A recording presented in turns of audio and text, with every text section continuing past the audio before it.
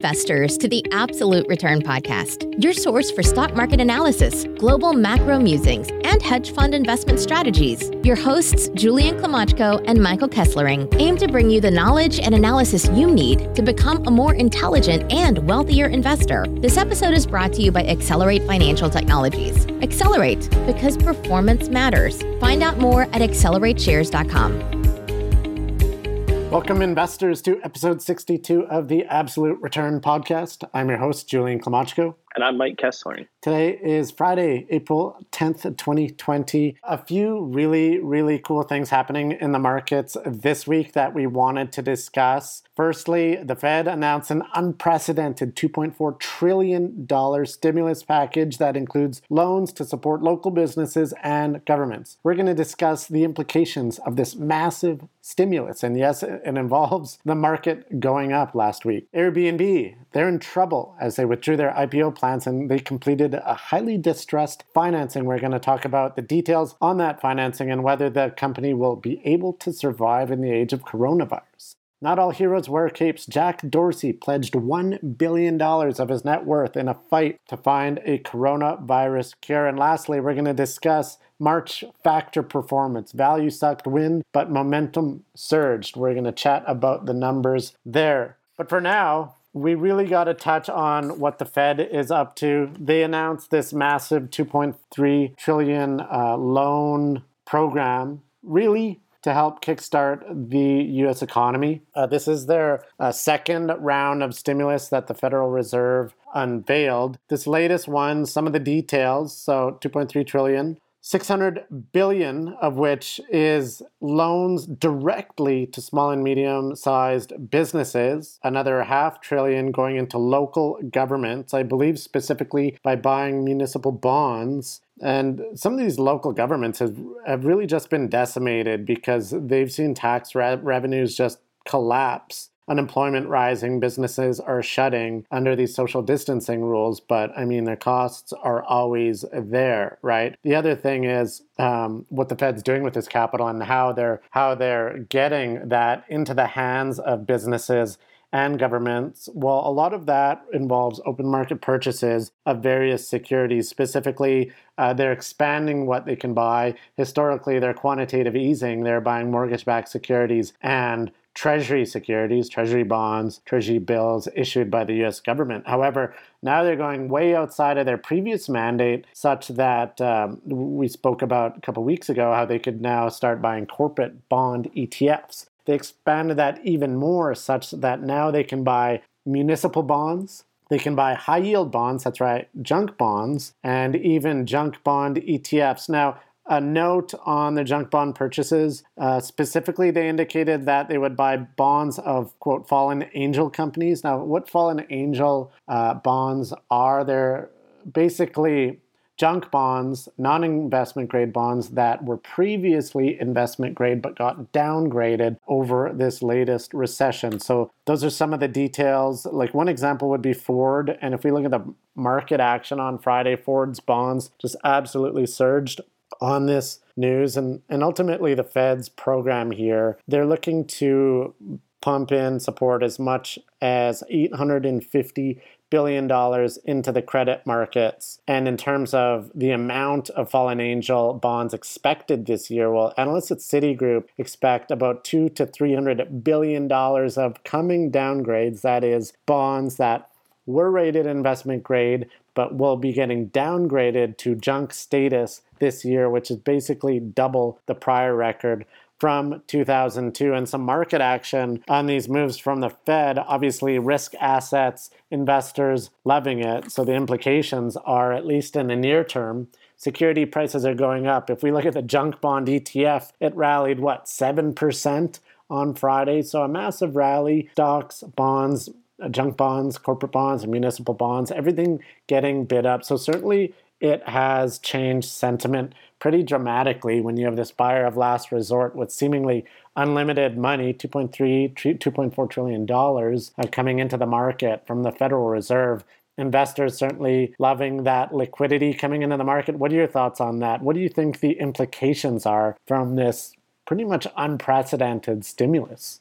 Yeah, the implications really, I mean, it's just a very unique scenario where I guess this is what happens when interest rates are at, the zero bound. They have limited options in terms of, they can't just lower interest rates and have the same effect. It's kind of like pushing on a string. And so they have to do things like this. And so it's very interesting scenario where, a really good argument could be made that investors in over leveraged companies, taking unjustified risks are being unjustly rewarded with this action by the Fed. Well, the other complaint are companies that have executed a significant amount of share buyback. Over the past 10 years, there's been a substantial increase in share repurchases, and now they're going out hat in hand to the government saying, oh, we have no money, we have no liquidity, we're going to have to fire everyone and go bankrupt. Yeah, and that's just not at all what happens in a Chapter 11.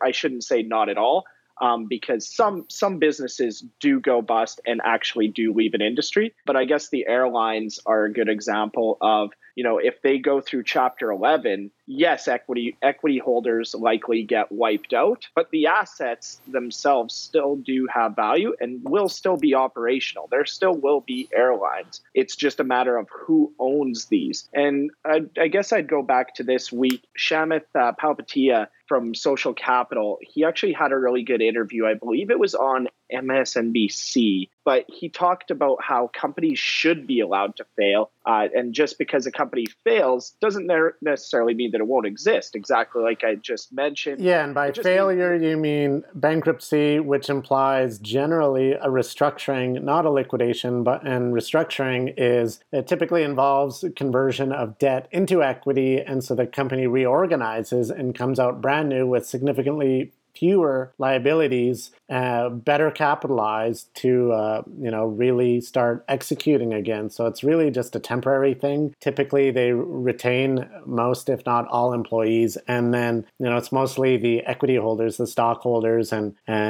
sometimes the bond holders who take a hit, right? Yeah, absolutely. And so, yeah, like you'd mentioned, it's a short-term situation where it's really just a matter of the owner of the business. It's of who owns the business after they go through the restructuring. So really, this is a situation where, as an investor, I very much like these moves by the Fed. They bring up risk assets, as you had mentioned. So as a fund, working at an investment fund, that is a very good thing for any investor. But in this situation, it's just trying to separate, I guess, my own views as an investor with my views of how a capitalistic society should work, and this being great for investors. But in terms of a capitalistic society, capitalism really only works if companies are allowed to fail. Yeah. If you can't fail as a company, if you can just do share buybacks, which I have absolutely no problem with buybacks. We love buybacks. Debt. Absolutely, it's part of our shareholder yield that we get as investors, along with dividends.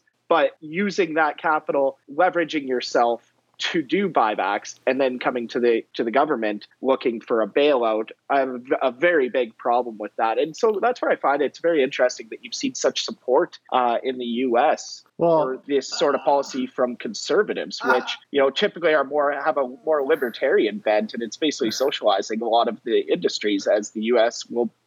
Fed will become a creditor for a lot of different companies. Yeah, I think the issue is there's a lot of mixed feelings. I see a lot of anger from people, and so the government's in a really tricky spot here. Let's look, number one, exactly what is going on. Well, obviously there's the coronavirus pandemic, and in order to protect society, protect largely elderly, the most vulnerable, the government had to basically shut down nearly every business, right? And most businesses, if they're not up and running, their costs don't necessarily go away. And so there's this government-mandated shutdown. And if that's the case, it's this government-mandated recession. And if you're a business, then it makes sense to, want compensation from the government because they did force this shutdown. So that's one thing, and you can view it from that side. It's fine bailing out companies. It's not their fault.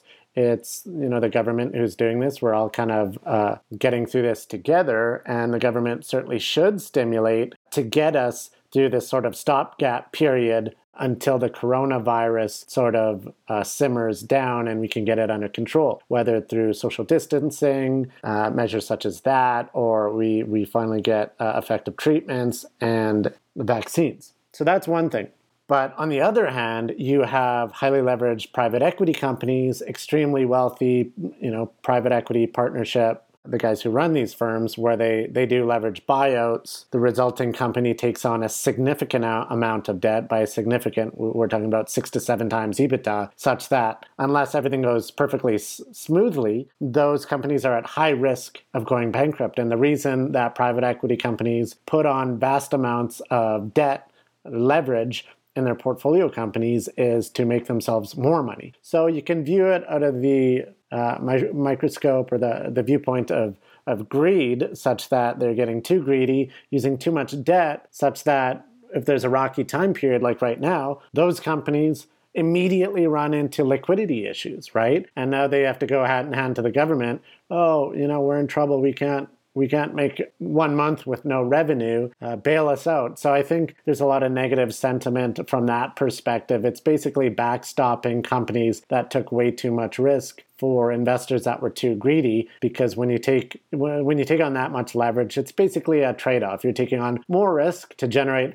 higher returns. And imagine if you're an investor, if you could lever up your own portfolio through your margin account and all of a sudden things go down, you start getting margin calls. Is the government going to be there to bail you out when you get a margin call? I don't think so. So many people upset that, these very wealthy private equity individuals and firms are getting bailed out here. And then you look at the other side of the coin, which is the human impact. Clearly, if we look at the unemployment numbers, which are just absolutely dismal, the U.S. came out with unemployment claims last week, 6.6 million in 1 week, which is just a massive record. Typically, it's a small fraction of that, and that $6.6 million or $16 million over 3 weeks, which is also insane. Yeah, 17 million since the coronavirus pandemic shut down vast swaths of the economy. And then you look up in Canada. Canada posted a record-breaking 1 million jobs lost in March, and the unemployment rate soared to 7.8%. And so you have this concern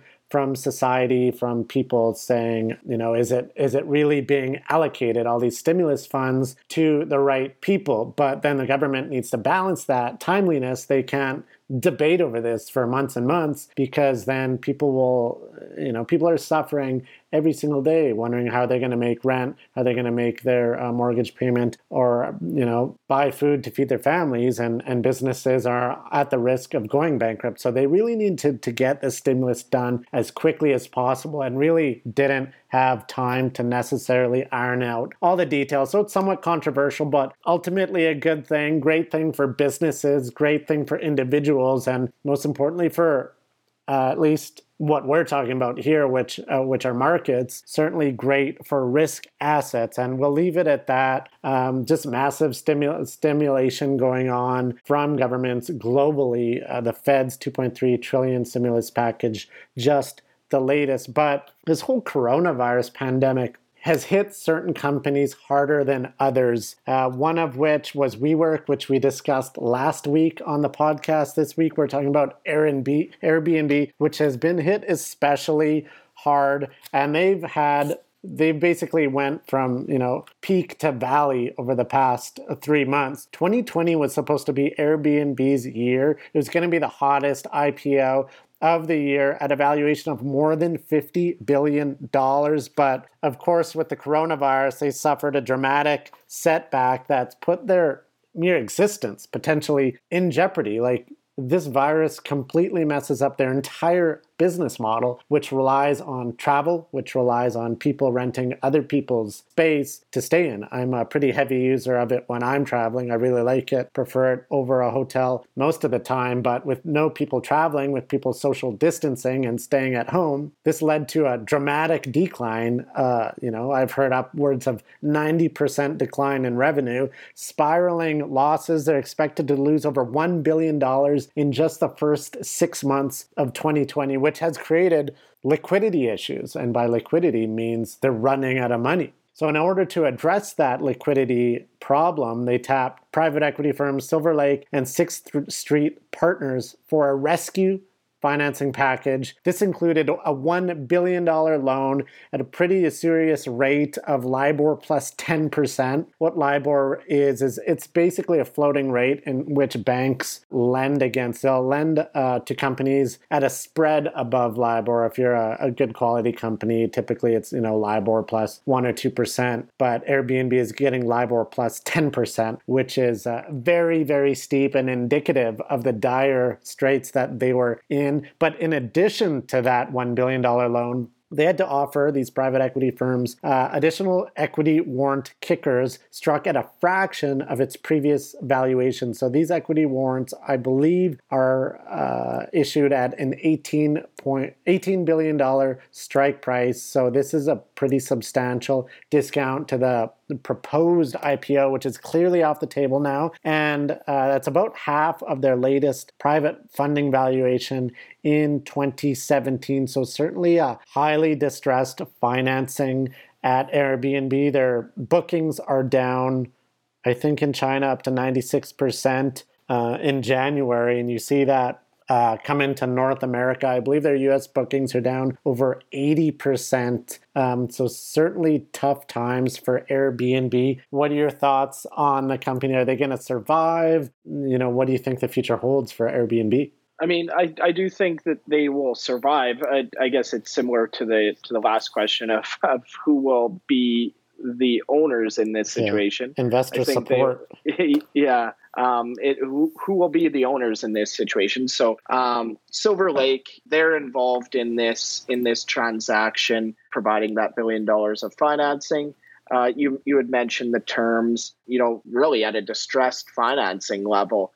Specifically with Silver Lake, I just wanted to mention that Lucinda Shen, the author of Term Sheet by Fortune magazine, asked this week if Silver Lake is the coronavirus era Warren Buffett. As in the great global financial crisis, Buffett did strike some very favorable deals with some of the banks for preps and warrants. And so in this situation, you have Silver, where Warren Buffett really has been quite quiet. Yeah, where has Warren been? Like, everyone's been expecting him to be making deals, doing deals, rescuing companies, landing that elephant that he's been looking for, that massive acquisition that he's been looking to do for the past 10 years. And he's got 120 billion cash or more. So where's he been? We haven't seen anything from him except some stock sales, which has really shocked investors. Sales.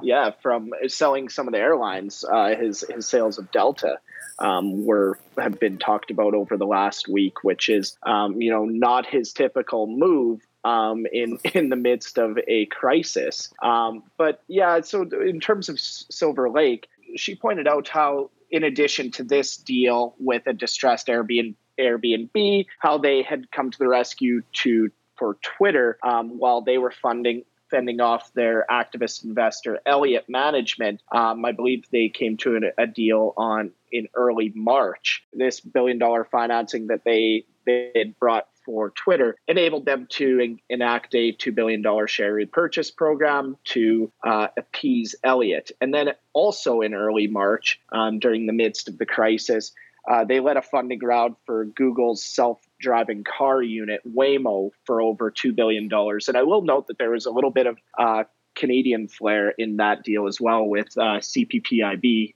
Canadian Pension Plan Investment Board, as well as Magna International were involved in that financing. But really just an interesting situation where Silver Lake, a private equity player, has made themselves involved in some of these distressed situations. As well, I would like to compare this financing, so Airbnb's financing, and compare it to Slack's. Now, it's not a perfect comparable, as one is public and one is private. As in a private or in a public deal, you do have, for any convertible deal, a lot of the flow will be taken on by convertible arbitrageurs.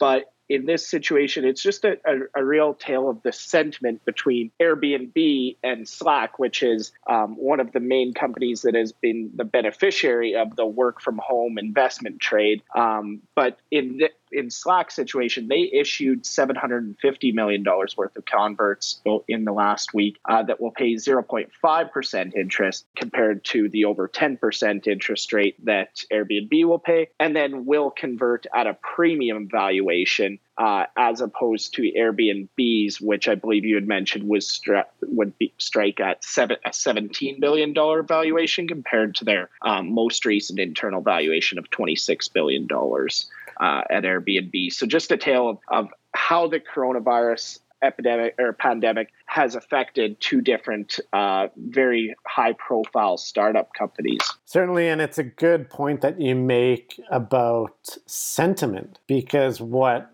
the past 6 months have shown, sentiment can absolutely turn on a dime. If we go back to last summer, WeWork was the talk of the town, talking about $80 to $100 billion IPO. As we know, that failed dramatically, and now WeWork's really on the rope. Their bonds are trading at 36 cents on the dollar. There's a high probability that they go bankrupt and the equity's worth zero. Now you're seeing something similar with Airbnb, talking about a $50 billion valuation in its IPO, the talk of the town, hottest IPO of the year, to highly distressed financing with their existence and future in doubt as a going concern. So it's really important, if you're reliant on capital market to fund your business, and then that really increases risk for investors, because if sentiment flip, then things can get very bad very quickly and equity values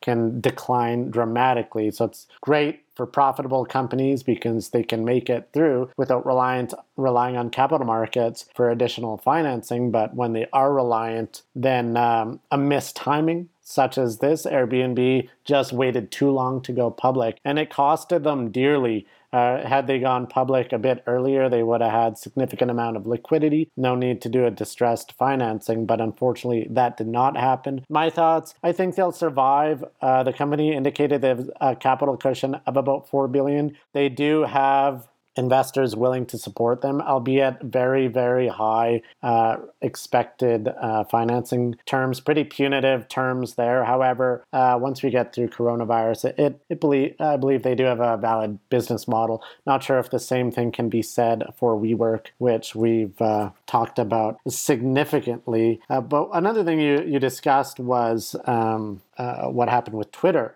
One thing that I wanted to mention is Twitter's CEO. Yeah, for sure, we were a bit hard on his part-time gig between Twitter and Square with respect to the recent activist involvement by hedge fund Elliott Management at Twitter. However, what he did this week, really, we got to give him kudos for. What he did was he pledged $1 billion of his Square stock. That represents over a quarter of his net worth, about 28% of his net worth, $1 billion he pledged to help fund the coronavirus relief effort. So kudos to him. Massive news for everyone is affected by this, and that capital can certainly fund a lot of research and development efforts into vaccines, treatments, medical equipment. This will definitely save a lot of lives. So my hat's off to him there. He indicated once this pandemic is resolved, which it will be at some point in time, this money will go to focus on improving girls' health and education, in addition to advancing universal basic income. In addition to that, I just wanted to give a shout out to other basically very successful entrepreneurs, wealthy individuals that have donated money to help solve this coronavirus pandemic. Jeff Bezos donated $100 million to Feeding America. Michael and Susan Dell donated $100 million to global relief efforts. And then Bill and Melinda Gates Foundation pledged similar amounts. They're really trying to develop a vaccine in addition to other treatment efforts. So certainly people stepping up to the plate here, and Jack Dorsey doing it bigger than anyone. So hats off to him. Pretty fantastic news, in my opinion. Yeah, so we were a little bit critical of Jack Dorsey a while back on the podcast when we were discussing Elliott Management's activist campaign on Twitter, where they were actually calling for him to be fired as CEO. And I also would say that I don't find myself agreeing with Dorsey on a lot of his views necessarily. But in this situation, as you had mentioned, this is an unambiguously good thing that he did. There's not many people so far that have been willing to stake a very large portion of their net worth towards combating COVID-19. In this instance, I believe it's about 28% of his net worth. You did mention a few others that have staked, multi-millions in the hundreds of millions of dollars towards the combating COVID-19, but really not at this scale and not at this portion of their net worth. Even if you or I were to stake a large portion of our net worth, wouldn't come nearly at nearly as much scale as Jack Dorsey's. So really hats off to him. This is just a really great move and something that, as I believe you had mentioned, he has done in the past as well. He has been quite charitable with the money that he has made as a very successful founder in the tech industry. Yeah, sorry, Jack. We love you, bro. So what happened in March? Crazy market environment. We had record VIX north of 85 and had never even hit that in the great financial crisis, 2008, 2009. So it hit 85 on March 18th, and the VIX is the fear index. So really just indicative of the massive volatility, stocks plummeting during the month. It suffered one of the largest monthly losses on record. On March 16th, the Dow Jones fell nearly 13%, which makes it the largest drop of all time, aside from Black Monday 1987. They're now calling that Black Thursday, March 16th, when the Dow dropped about 13%. So certainly a very skittish environment, but what we're talking about here is multi-factor long-short investing. So we look at factors such as value, quality, price momentum, operating momentum, and trend. And when we talk about it in a long and short sense, you're basically market neutral, where you buy top decile stocks on that factor, and then you short the bottom decile, i.e. the worst ranking stocks on that factor. And we saw some pretty interesting results, and multi-factor long-short investing held up quite well, given just the crazy environment. So all things considered, multi-factor long-short in the US was actually up 2.5% in March and down 3.2% in Canada. So up 2.5% in the US last week. On a North American basis, pretty balanced. And what we saw, basically a continuation of the trend. Value just got absolutely crushed, especially in Canada. The long leg of the long-short value trade.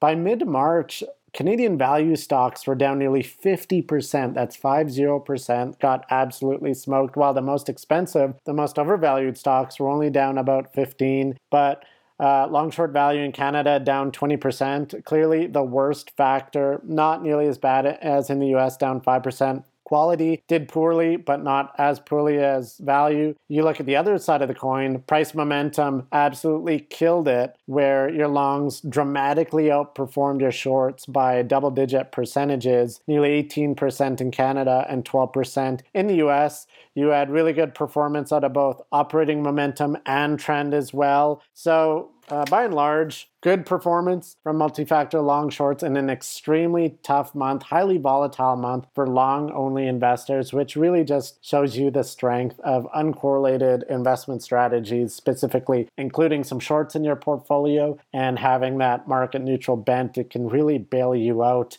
during massive bear markets, which we just had in March. So certainly very interesting price action. Do you have any thoughts on what happened there? Yeah, no, not too many, not any distinct thoughts on my side. I guess just a question on the value factor over the past month. There's obviously was quite a big difference between how the value factor performed in the US versus Canada. Do you have any idea why it would have been, I guess, the greater impact in Canada versus the US? Yeah, who knows? Perhaps in the Canadian markets, there's more cheap energy stocks. If we go to the US, S&P 500, and we look at securities outside the S&P 500 for our multi-factor models. However, this is just indicative of the market composition of the US versus Canada. At one point, Canada had north of 30% of the index made up of energy names, I believe 25 to 30%. And the latest I've read, the S&P 500 had maybe 2 to 3%. So it's a really big divergence in composition of the equities in each market. Historically, Canada more resource-focused, US more financials and technology focused. So perhaps that's it. I haven't really drilled down into the specific sectors, but as we know in March, energy getting absolutely destroyed, oil and gas stocks getting crushed after the massive drawdown and price war in the oil market. So that's something to consider on that side of things there. But other than that, that's basically all I had to say about multi-factor and market performance in March. We'll wrap things up here. So thanks everyone for checking out this episode of the Absolute Return Podcast. If you enjoyed it, please check out more at absolutereturnpodcast.com. And you can definitely follow us on Twitter. My handle is at Julian Klimochko. That's KLYMOCHKO. And Mike, your handle is? It is M_Kesslering.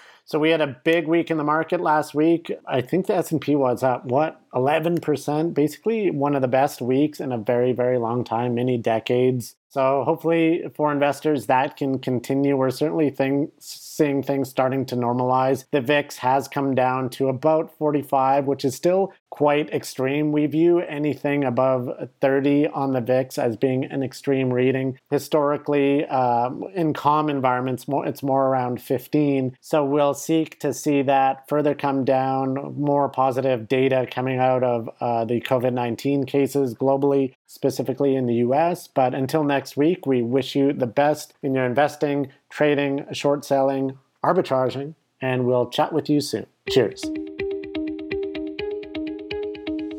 Thanks for tuning in to the Absolute Return Podcast. This episode was brought to you by Accelerate Financial Technologies. Accelerate, because performance matters. Find out more at accelerateshares.com. The views expressed in this podcast are the personal views of the participants and do not reflect the views of Accelerate. No aspect of this podcast constitutes investment, legal, or tax advice. Opinions expressed in this podcast should not be viewed as a recommendation or solicitation of an offer to buy or sell any securities or investment strategies. The information and opinions in this podcast are based on current market conditions and may fluctuate and change in the future. No representation or warranty, expressed or implied, is made on behalf of Accelerate as to the accuracy or completeness of the information contained in this podcast. Accelerate does not accept any liability for any direct, indirect, or consequential loss or damage suffered by any person as a result of relying on all or any part of this podcast, and any liability is expressly disclaimed.